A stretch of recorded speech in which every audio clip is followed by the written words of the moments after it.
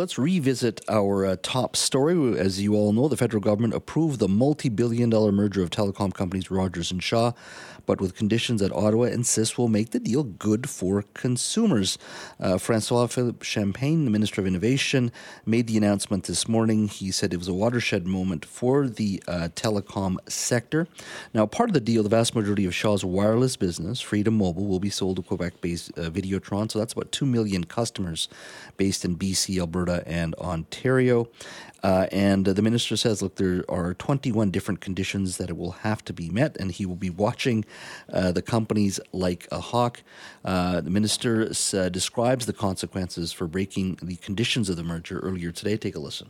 Should either party breach any of these commitments, they will be required to pay significant financial damages, up to $200 million in the case of Videotron, and up to $1 billion in the case of Rogers.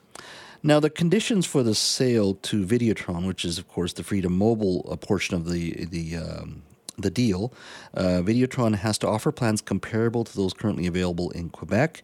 Videotron also has to offer plan options that are at least 20% cheaper than those offered by other major players. They have to expand the 5G network for Freedom Mobile in British Columbia as well within the next 2 years, and increase data allotment for Freedom Mobile customers by 10% as it brings down prices. So short term sounds okay. And certainly will make the right, as it certainly will lead to, those types of headlines. But let's for a moment talk about just what we pay for our cell phone costs as well. Joining now is Rosa Addario. She's a communications manager at Open Media. Rosa, thank you for joining us. Thanks so much for having me. So my first question to you, is this a good deal for consumers or not? Jess, I really hate to burst your bubble, but this deal is unequivocally bad for Canadians. It is as bad for Canadians as it was when it was initially proposed, and this is a pretty dark day for the internet in Canada. So I focus mostly on cell phones here because I think it impacts everyday people, internet as well. What would you have liked to have seen, but beyond just saying no to this deal, what do you think needs to happen within our market here in Canada to start driving down prices, not only for internet, but also for cell phone use as well? What we really need is comprehensive competition reform. I think, it's no secret to a lot of people in Canada that we have choice of, 3 different providers. And without laws that will empower our Competition Bureau to be able to properly enforce, we really need to see more players in the market. We need more innovation, and that really starts with competition. Mm-hmm. Why do you think we've gotten to this point? It's hard to say. It is important to highlight that it's not, a single decision by a single government, but a series of decisions by a series of governments that have led to a market that is less competitive, less affordable, and less innovative. So is in regards to, you were talking about just, driving competition, why do you think we haven't allowed foreign competition enter this market? And, I understand telecom is vital to the infrastructure of a country. You want local players, you want national players, and you do not want your entire telco industry in Canada to be run by Americans or Europeans. But many other countries have foreign competition. Is there anything wrong with having a T-Mobile, an AT&T, whatever it may be, Vodafone coming into Canada and say, you know what, you can have a majority share in a cell phone company and drive that competition?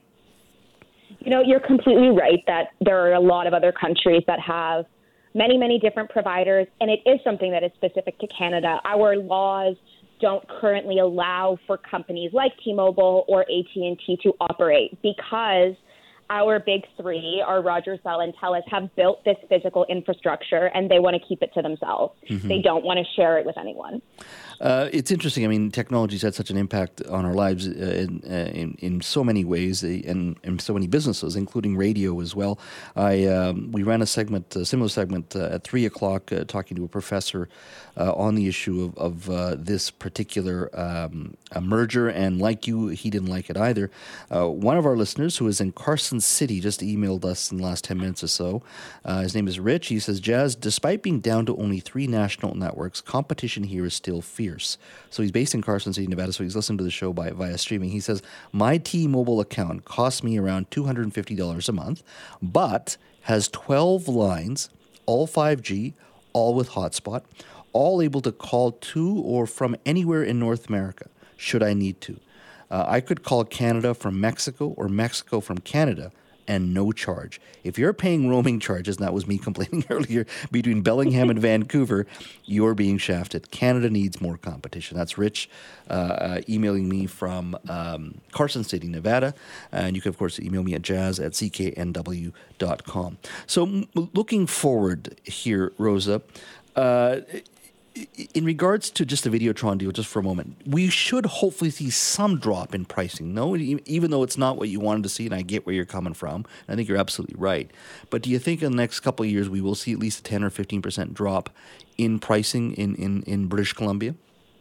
You know, unfortunately, I don't think it's on the horizon. I really feel for people out west. I know Shaw has huge markets out in BC, and the minister has mandated that Videotron has to meet Quebec rates across Canada in order to adopt Freedom's wireless.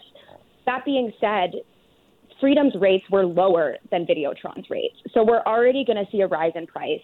This deal has cost Rogers way more than they thought it would, and they're going to be looking to recoup those costs, and that either comes with layoffs, higher prices, or both. Oh, well, all this talk, all these last 2 years, you'd think there'd be some good deals, but, when a minister makes an announcement on a Friday, it can't be good. So it's never good. Never good. Rosa, thank you for your time. Have yourself a wonderful weekend. Thanks so much for having me.